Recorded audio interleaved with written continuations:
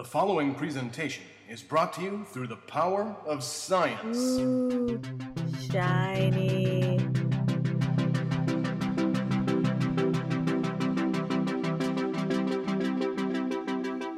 Welcome to Generations Geek, a more or less family-friendly celebration of all that is geeky.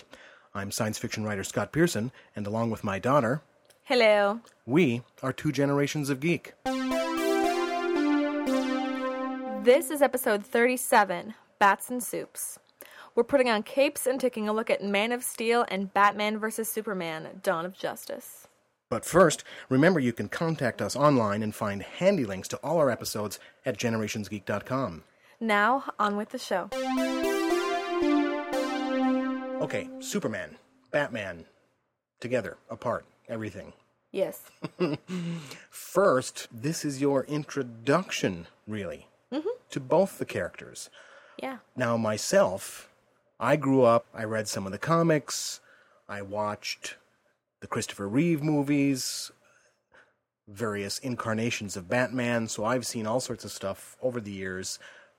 We won't do a lot of comparing and contrasting since you haven't, but it'll be interesting to get your reaction to these films as a person who's first being introduced to the character, as opposed to myself, who's seeing them as, you know, a new interpretation in a series of interpretations over the years. So, Man of Steel, what was your initial reaction as a first-time Superman person? I thought it was fun. I thought it was good. I mean, I didn't think it was, like, movie of the year, you know? But I have a pretty low standard for movies. It's like, as long as I'm, like, happy during a movie, I'm like, it's good. So, yeah, I liked it. My initial reaction was more guarded than yours, along the lines of a lot of complaints that the movie has had. I thought that the tone was kind of inexplicably dark for a Superman movie. You weren't burdened with the overall sort of background of the way Superman has traditionally been done. So I think that allowed you to get into it without that baggage. I mean, obviously, I don't know, but people do they focus on his origin story so much? Because he has a pretty sad, like, background, you know? So the dark tone didn't bother me, because it's pretty depressing. Oh, well, no, he has a tragic beginning, obviously. Yeah. Losing his family, his planet, being the last Kryptonian, all that is part of his traditional backstory. But the character was born at a time when you could unabashedly have a character that was for truth, justice, and the American way, and it would just be this, you know, rah-rah, fun, patriotic, you know, kind of thing. I think this movie reflects the time period in which it's made, where people have a harder time feeling good about the world. And so, you know, one can argue, should we have a Superman that reflects that, or would it be nice to have a Superman that is a little bit more optimistic so we can get that feeling? You know, what's interesting, I think, is Supergirl. Yes. The tone of Supergirl is much more, that's what people generally expect from Superman. It's not that bad things can't happen or that there can't be tragedies, but the overall tone is still one of optimism and trying to do the right thing and trying to get justice and that sort of thing. It's also much more playful. Yeah, and Man of Steel was not playful. You know, it's like, did Superman and or Clark smile once in the whole movie? Maybe. Yeah, he smiled at, what's her name? Red hair McFlippy. Lois Lane? Yeah, I didn't like Lois Lane in this movie. Really? No. And what didn't you like about her? She seemed kind of not, like, full-on ditzy, but, like, just spacey enough to make me kind of get a little riled up about the role of women in action movies. Really? Yeah. Like, the scene where she, like, falls out of the plane. I understand that you have to have a scene where Superman catches Lois Lane. That's a pretty good staple for a Superman movie. But, like, I would have liked it to happen in a way where she wasn't, like, in a plane and somebody was like, watch out for the giant hole. And she was like, what? I'm just a lady, and then fell That's interesting because in many ways the Lois Lane character was made much more proactive and strong. Oh yeah, she was definitely compared to previous portrayals. But yeah, you do get into that quandary of how do you have Superman have to continually save Lois. The contemporary view of what we want from a female character has changed so much, and you're trying to maintain some of these rescuing kind of scenes, but it becomes a much more delicate balance. Well, the thing is, and I completely appreciate the Superman saving Lois Lane cliche, whatever you want to call it. That's fine. I just think, and of course she is, just a human, whereas Superman is Superman, so he can do a lot more stuff than she can't. So it's not out of the question that she would be in scenarios a lot of the time where he would have to save her. Yeah. It's just that, I think they could have done more. They could have done better. I want to backtrack and talk about the opening scenes of the film that establish Krypton and the various stories and characters that will end up carrying through the film. What did you think of Krypton in general? That was super great. I really liked that. I love origin stories and things that have really big dramatic flashbacks at the beginning, and it cuts to little Clark Kent lifting a bus. That's fantastic. But the way they set it up, and what was the name of the bad guy? Zod, the Kryptonian. Zod? Yeah. Are you sure? What's Superman's actual name? Kal-El. Kal-El. Okay. Here's the thing. The way they set it up, I thought that Zod was going to end up being his father. Something weird. I don't know. That confused me. The thing is, he looks exactly, those actors look exactly the same. Oh, that's right. That's the thing. Yeah, the actor that played Zod physically looks more exactly like the actor who played Superman. And I was like, oh my God, they're setting this up. And so that threw you. you. It's so different. His father's going to be the villain, and then I was like, oh, it's just coincidence that they chose somebody to play Zod. Yeah, and of course that didn't throw me because I'm more familiar with the whole backstory and all the characters, and so I didn't. But I completely understand how for a newbie, I was like, oh my God, they're gonna flip it. This is gonna be fantastic. And then I was like, oh, this is still good, but I'm confused now because I kind of I was waiting for it, and then I was like, maybe they're not gonna do it, and then I was still kind of waiting for it. But anyways, that's probably mostly me. I don't know. I had a couple of problems with the Krypton scenes. I thought that they were a little bit too heavily CGI, and it just moved around. Too heavily CGI'd what? Like the planet blowing up? Or the... when there's the big chase scene on the flying thing, and it was just there was so much CGI going on that I just didn't get a sense for the place as a real place. But as far as how they worked Zod into the story and the conflict between Zod and Superman's father that then plays out later in the film, I thought that was a nice approach. Yeah.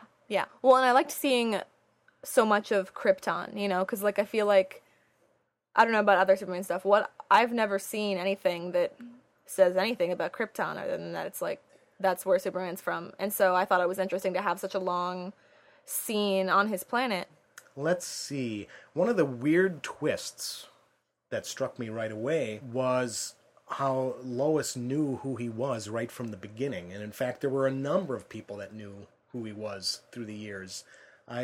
Well, that's because Lois was tracking him, though. Lois was on it. She was like, this guy is something else, and I'm going to find out what. Yeah, some of that confused me, and then it becomes more confusing in the next film, but we'll talk about that later. I really liked how he was bullied growing up, even though he saved people. Yeah, some of that I thought got a bit muddled. I mean, the conflict between being a man and being Superman, being human and being, trying to pass as human and being Kryptonian, that sort of conflict runs throughout the Superman genre. But in this one, they did this weird twist where his adoptive father on Earth is trying to tell him that he shouldn't use his powers, that he has to stay secret, to the point even where he seems to imply that it would have been better for Clark to have let the busload of children die than risk revealing. I thought that was... I can understand the fear of being different and wanting him to stay hidden, but I think they could have approached it in a way that didn't make his father seem like such a weird, heartless guy in that one scene. I didn't got that. I just got that he was so afraid for his son that he was coming from a very like Slytherin place where he was like my son before everybody else. Yeah, and if my son saving a busload of kids is going to threaten him and my family, then he shouldn't save the busload of kids. Yeah, it just... Which, of course, is it's a little selfish heartless. and it's selfish, but, like, I see where it's coming from. And then, oh my god, but then the scene where he dies in the tornado. Yeah, and... it's heart-wrenching. Yes, and the dog, I just wanted to cry. I think that did a lot to save the character, because in the scene where he's almost saying you should have let the kids die, you're just like, man, Pa Kent, you're just what? Papa Kent! But then you see the courage of his convictions that he is willing to sacrifice himself to protect his son. And then that redeems him a little bit. But it was an odd choice. It was an odd storytelling choice, and I think that they could have done it better. Yeah, there were a few odd choices, but I still liked it. I didn't really mind it. You know, all I ever really go in expecting is like the normal summer blockbuster from action-y sci-fi movies now, and I try not to expect anything more than that. In case we have a letdown like Battle of the Five Armies. Well, and the other thing is that we've already seen the sort of happy-go-lucky take closer to the source material in every other Superman movie that's been made. That's true. And so... something different. Trying to do something different, trying to let the sort of, the bleak paranoia of the modern world seep in to the Superman world a little bit. It's not inherently a wrong decision. It's an interesting take. But for me, they weren't necessarily successful at attempting to do a grimmer take on this material. And of course, we'll end up talking about that more as well when we get on to the next film. Do you ever feel like the trailers for movies are better than the actual movies? Well, it happens all the time. Because I remember watching the trailer for Man of Steel, and like especially they just have that clip of the lady going, "We know what Clark did," and it's just like, and it's like, "Oh boy, like let's go." But then you watch it, and it's kind of like a little messy. Let's talk a little bit more about some of the characters and storytelling. I didn't quite understand Papa Kent and his angle on Superman, and then of course that led into this weird sort of montage in between. You kind of get his origin, and then Clark just goes out and wanders for 15 years or whatever. Yeah, doing weird jobs, and then every time something horrible happens and he ends up saving people, then he has to go into hiding. If I were Clark Kent, I would do weird jobs. I'd be like, screw it, I'm an alien. I'm not going to have a career. I'm going to do whatever I want. I'm going to go to the Arctic in a truck. And I'm going to walk outside when it's too cold for humans. But then... oh my god, though, that picture that Lois Lane had of him, like in the snow, where he just looks like the Yeti, like Bigfoot. So yeah, Superman is Bigfoot, 2K16. It leads to Lois somehow becoming aware of all these various stories about miraculous things. And so she's suspicious that there's this guy behind it. And then she ends up being sent to this site in the Arctic. They've discovered a ship, and of course turns out that it's a Kryptonian ship. Those scenes were so creepy, though. I'm so down. Weird when people are like discovering something like that in movies, and it's like there's a ship under the ice, and they're like, but what is it? How did it get here? And it's like just super creepy and weird. Yes. See. And And that was, there was some good stuff in that scene. And then Superman's like, please do not. You know, Sir. one of the things I liked is how, because of the artificial intelligence that was based on Jor-El, that there were those scenes where Lois and Jor-El got to interact, and it was kind of funny, kind of fun. Oh, yeah. I thought that was kind of interesting. Like the computer simulation thing, almost? Yeah. Although the scene on the ship led to a thing I didn't quite understand. So she has a weird encounter with Superman, knows that there's something up with him. She's on this spaceship, something that's obviously not of this Earth. So she gets back to the paper and tells Perry White, her boss, and he's just very much down on printing anything, because they don't have extra special solid proof. Mm-hmm. And it just seemed weird that it was like this gargantuan news story that he just sat on. Like, if one of your employees had been obsessed with, like, this shadow of a man for years, and then came to you and was like, we have to publish this, Perry, wouldn't you be like, sit down, Lois, like, get it together? They should have had, what's his name, Perry White? Mm-hmm. They should have had him be like Perry Cox from Scrubs. Princess, let me tell you, while you're off chasing your dream man in the Arctic, we've been here doing a real job. Then we start getting to the meat of things, because I mentioned earlier how what is set up on Krypton ends up informing the rest of the plot, because inevitably horrible General Zod escapes from the Phantom Zone. He comes to Earth, and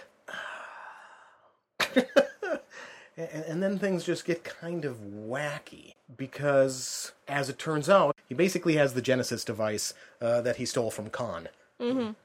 Somehow he went to an alternate dimension, into Star Trek, stole the Genesis device from Khan. I was going to say, it's very Into Darkness feeling. He has a machine that can replace a planet's matrix with its own, and so he's going to destroy Earth and make a new Krypton.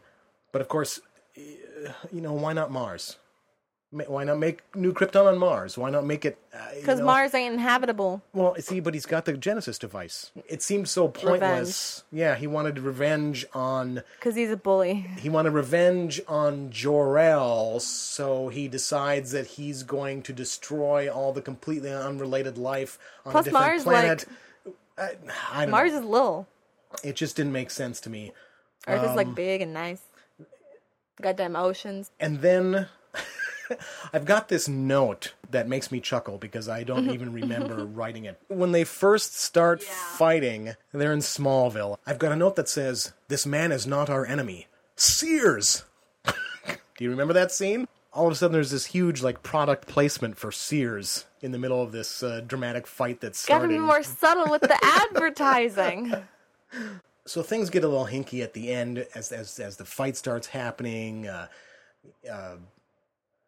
Zod demands that Kal-El come, and Lois comes along as another hostage. I'm not quite sure why Lois was there. I also noticed Lois just goes... she's pretty. She's there because she's eye candy. And she just goes wherever she wants. She's a civilian, but she's just everywhere. It's we need Lois. We need the newspaper reporter. Everywhere she goes, it's a ginger, red hair McFlippy. And hello. Yeah. And so it was one of those things where Let me into your secret army base, please. It didn't seem to make any sense that she got to go all these places. Now, one of the things that it took a lot of flack for, when the big throwdown happens and they end up in Metropolis fighting. Mm-hmm.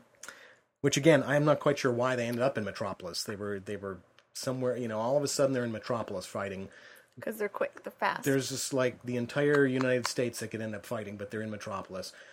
And then there's a huge amount of collateral damage, and a lot of people were very upset about how Superman didn't do much to try to minimize that. And it's a valid complaint. However, to be fair, Zod went to Metropolis first, and the military forces started causing the first collateral damage when they were trying to fight Zod.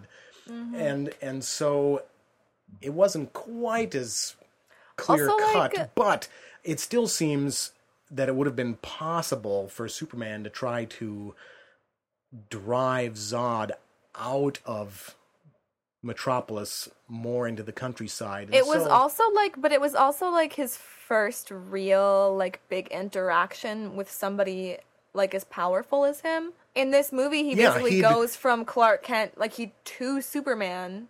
Right.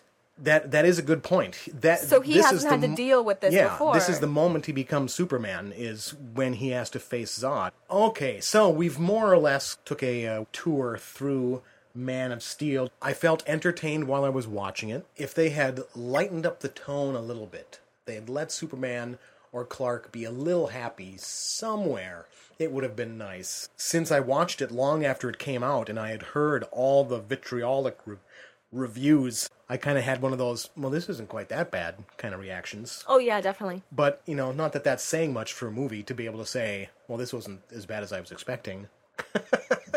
But I certainly understand why people reacted the way they did. Mm-hmm. And I think a lot of those people that reacted are people that have been more invested in the Superman character over their lives than I have been. I mean, I did read Superman comics when I was a kid, and I saw the first couple Christopher Reeve Superman movies, but it was never really a huge deal to me. It's like I'm certainly not a Superman fan like I am a Star Trek fan. It's like Yeah. Superman is just this other thing that's a likable thing for me. I And try not to compare stuff to Star Trek. well, I only use that as to demonstrate my investment in a character or franchise or lack thereof, because for me, Star Trek is the pinnacle as far as what I'm personally invested in. And so I might take a lot more umbrage at a Star Trek film that I think has missed the mark, like Star Trek Nemesis or Star Trek Into Darkness. Whereas when I see Man of Steel, I'm kind of like, meh, well, it was okay. But then there are other people who've been invested the opposite that would, find Man of Steel to be a horrible outrage and might watch Star Trek Into Darkness and say, well, that was all right. Yeah. Did you have any last comments? No, I want to get to the fun part. All right, then we move into Batman versus Superman, Dawn of Justice. And as noted at the top of the show, this is actually your first Batman movie. Yeah, I never, his, like, thing didn't appeal to me. Well, and we've just never, there are so many movies.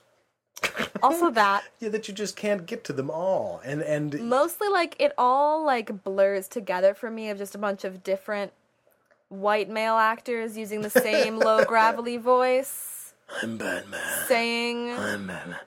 dramatic and or sad things. It's just like... I can understand how you would feel that way from the outside, but there's actually a great variety of tones that have been in the previous Batman movies. Just to mention two, there's the Batman that starred Michael Keaton that is much more cartoony and silly as a Tim Burton movie.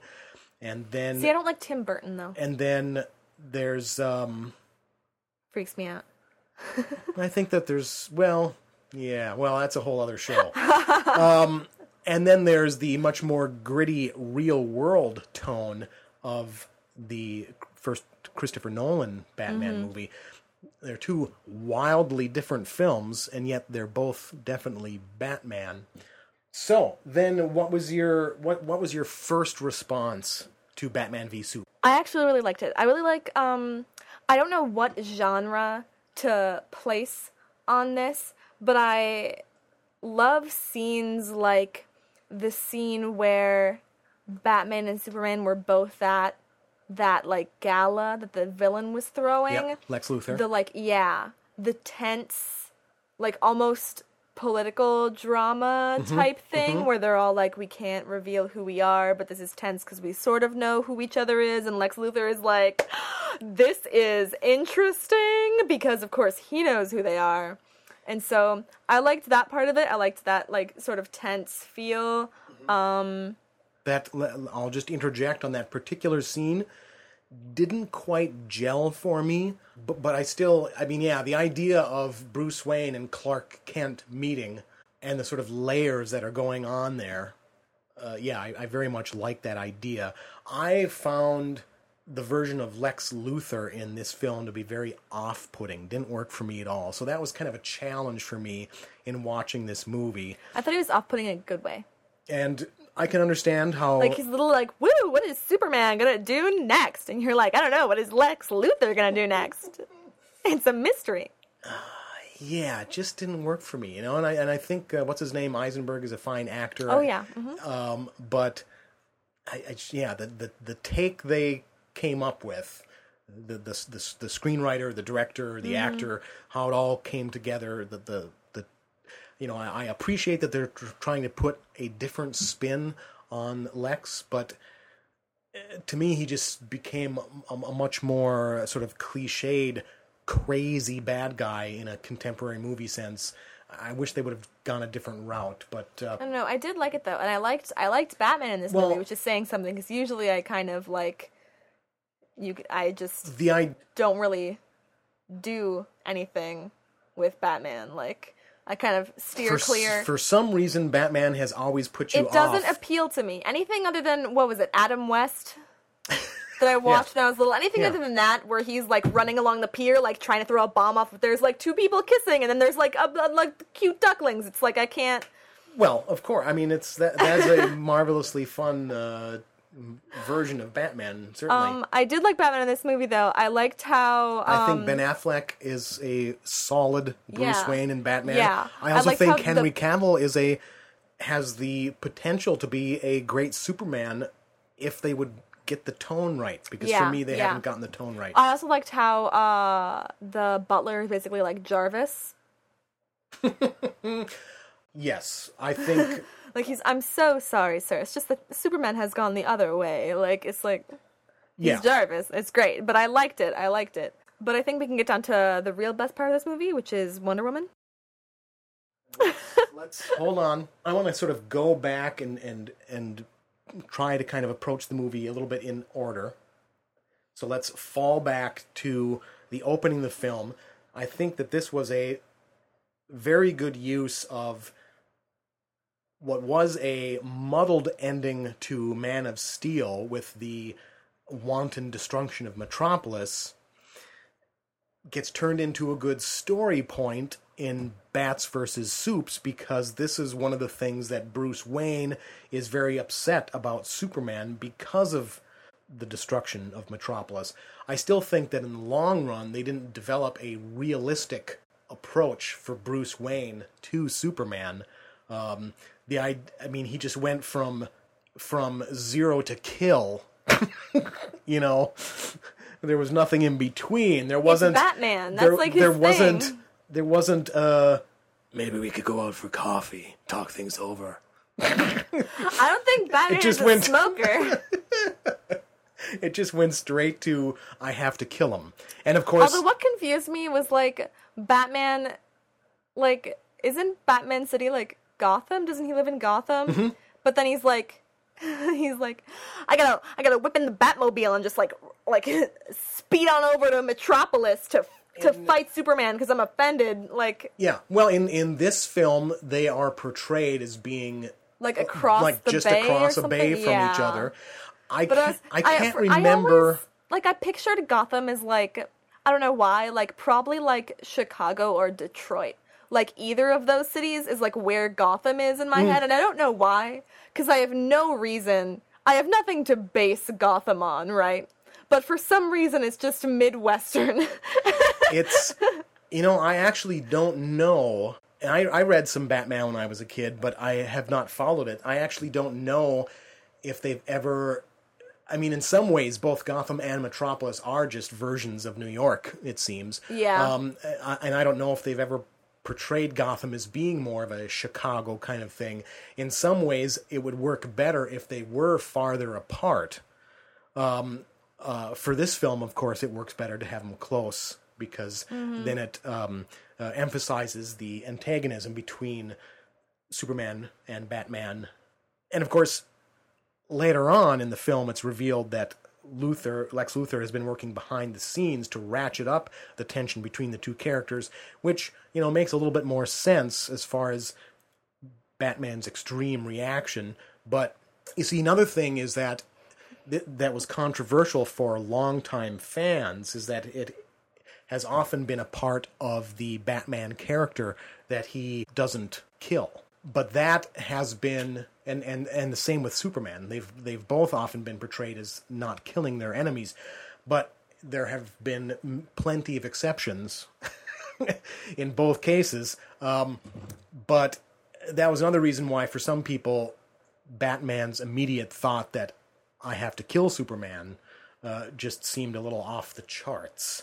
But again, it's indicative of the times in which we live. Batman's like, Superman is a terrorist. He has to die. Yeah, that we feel so threatened by certain outside forces that we are willing to just go the nuclear route right away. Well, and also, like, I don't really ever buy into things where the superhero is like, oh, he's so good, he never would even, like, kill somebody. He just hands them over to the police. It's like, okay, but then you have, like, Zod, who, like, imagine Superman trying to, like, tie up Zod and hand him over to, like, LAPD, right? Like, well, yeah, and that's one that, in fact, that's something that we didn't discuss during the Man of Steel thing, was that at the end, Zod really forces Superman's hand. They are fighting, and you get the impression that, to a point, Superman, if he could have not killed Zod, I think he would have gone that way, but Zod was just relentless in his psychotic need to kill humans. I think he was also torn. And so Superman just finally put him down. I think in that movie he was torn, though, because, like, Zod was, like, one of the last... Well, that's the other thing, is that when, in killing Zod, in wiping out all those people, then Superman really did become the last Kryptonian. Yeah. And so there were a lot of dramatic layers there to Superman being put in a position to have to kill Zod. Let us get back to Bats and Soups. They threw a lot into this movie. Too much, one could argue. Because the other thing that we haven't discussed yet is comparing and contrasting the building of the DC Extended Universe, what they're calling their film series, and the Marvel Cinematic Universe. Marvel very patiently built movie after movie after movie, building up to starting to team up people. They didn't always hit the mark, but they generally had this coherent plan to how they were going to build their universe. Well, and Marvel did it in a way that, once you get to the Avengers, especially people who have been watching the movies since they came out, it feels so much more like a huge deal. Yes. That all these characters are finally together, but then... Yeah, and basically what seemed to happen in the DC universe was they suddenly realized, the producers and the studios suddenly realized, holy crap, Marvel is kicking us and we don't have anything going on here. We've got to jumpstart things. Suddenly they're like, okay, let's do a Superman sequel, but we'll make it a Batman movie, and they'll fight each other, and we'll start laying the works for the Justice League, and we'll put in Wonder Woman, and we'll introduce a bunch of the other people by having someone, like Wonder Woman can watch on a computer. There's a scene where the action entirely stops while one of the characters, Diane / Wonder Woman, sits down and watches on a computer screen an introduction of Aquaman and various people, and it was such an awkward and forced way to try to do all this building in one film that Marvel took 6 films to do. It didn't feel too awkward to me, though. It definitely wasn't as much of a slow burn as Marvel did, but it didn't feel that awkward. If you're going to try to cram 6 films worth of introduction into a single film, they probably did as good a job as you could do. But to have a big blockbuster movie stop while we watch another character watch video recordings on a laptop. But it was more than that, though. It was like she had found like a secret file. I'm exaggerating for comic effect, but I still just thought that was a really weird approach to take to work in that exposition.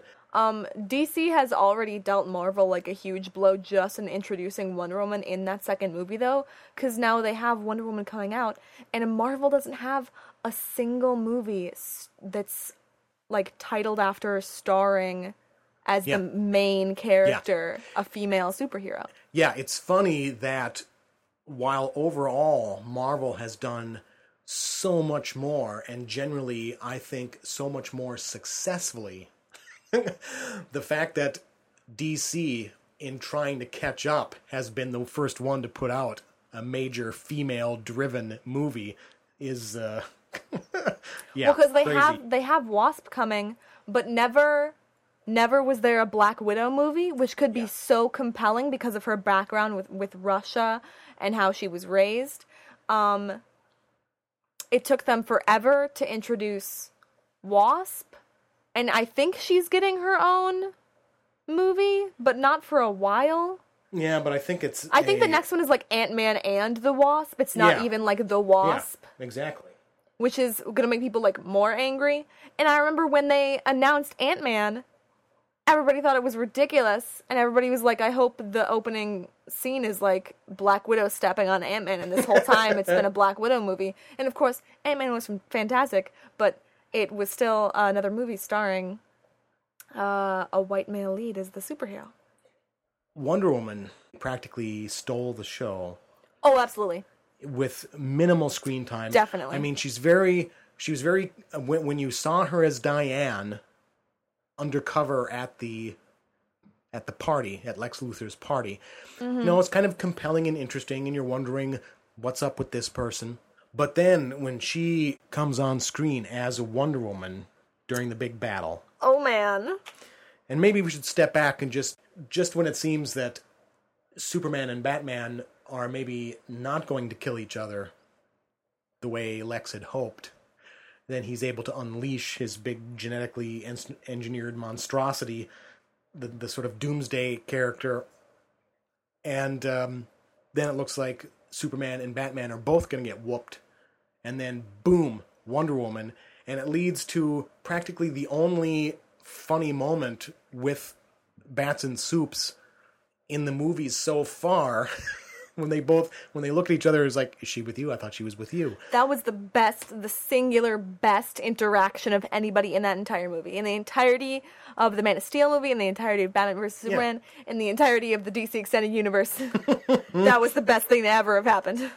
The way they used her in the fight scene, in that big scene, was great, and it was a lot of fun.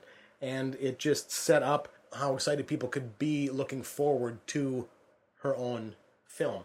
But let's talk about a couple other things. They have the whole Batman-Superman thing kind of turn in a strange way upon completely coincidence. So Superman takes out the Doomsday Monster thing, but ends up getting killed in the process. And it's kind of like with his dying words, he tells Batman to save Martha, his adoptive mother. And Martha is also Bruce Wayne's mother. And so then you're supposed to feel this, oh my gosh, Batman lost his mother, now Superman lost his biological mother, now he's about to lose his adoptive mother, and Bruce Wayne is very moved by the coincidence of the names, but it's like... Well, because at first he doesn't realize, because somebody just says, like, Martha, and he's like, who, like, how, what's going on, and I thought that was really interesting, too, that was really... I know, I was on the fence about it, because it seemed like such a major turning point to have on a coincidence, but then I was very confused. So Superman gets killed, and Clark is also declared dead.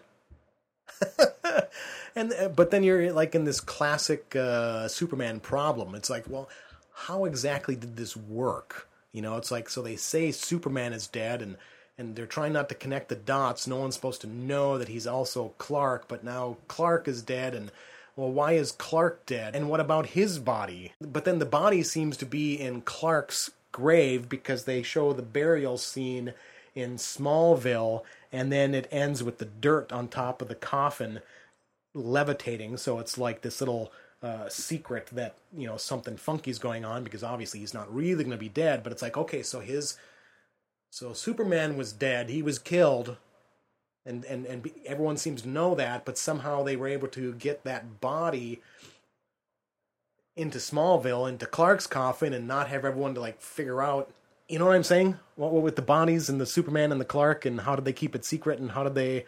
I found that very confusing. I mean, it's Superman. Yeah. You know, in general, I want my stories to make sense, even if they are complete genre nonsense with superpowers and people flying. It's like I still want a coherent line that makes sense to me. It just didn't quite work for me. Okay, but to wrap up, I would again say that we went to the movie quite a while after it had opened. So I had already read all the fan vitriol, much like with Man of Steel. And so I went to it not expecting anything super great. I knew it was still going to have a tone that didn't work for me. It was going to have the same tone as Man of Steel, and it did. But once again, it was like, you know, it was all right. I didn't hate it with the heat of 1,000 suns like a lot of people did. But I think that's just because I'm not invested in the franchise as much. Something I forgot to mention while we were discussing the film, Bruce Wayne's nightmare vision sequences. We don't talk about those. Didn't work at all. Just did not serve the overall movie at all. It just made it more confusing and over the top. And I mean, I feel like they could have made it work, right? Because they're showing how obsessed he is with defeating Superman, and they're showing how afraid he is that Superman is going to turn into something so evil that he has no choice but to kill him. But it was done in a weird, trippy way. I think we've all had it happen where you have a dream, and in your dream, a friend of yours does something that you're angry about. And when you wake up, for a little while, you actually are still feeling that anger toward that friend. But then you're like, well, it was just a dream. But it's like Bruce Wayne wasn't able to tell himself it was just a dream. It's like, he seems like he's really, really angry at Superman for things Superman did in his dreams. I think his dreams, they were supposed to show, like, why he feels so threatened by Superman. It wasn't like he's angry at Superman because of the dream. It's like he's angry because. But yeah, they were being used as a way to illuminate his fears. But for me, it just came across awkwardly. But now, the shining point, as we mentioned, of Bats vs. Supes was the introduction of Wonder Woman. And so I feel that we could tag a little bit on the end of this episode to talk about the Wonder Woman trailer. Let me tell you. O-M to the G. I was so thrilled and excited by the Wonder Woman trailer. There is nothing I like more than a superhero movie set during one of the world wars. It looks so good. It looks like the tone is going to be that they're getting rid of the sort of overwhelming bleak despair of Man of Steel and Bats vs. Supes. I mean, how can you have overwhelming bleak despair when you got Chris Pine washing up on a beach in his little, like, bomber jacket? That's all the time we have for this episode. Tune in next time for episode 38, Star Trek Beyond, when we'll talk about, Star Trek Beyond and reflect back on the first two films in the Kelvinverse timeline of the J.J. Abrams Trek movies. Remember that Generations Geek is part of the Chronic Rift Network, which broadcasts from the Batcave, while Batman is out arguing with Superman about what's cooler, super gadgets or superpowers. Please give their other fine podcasts a listen at chronicrift.com. Thanks for listening, and come back next time.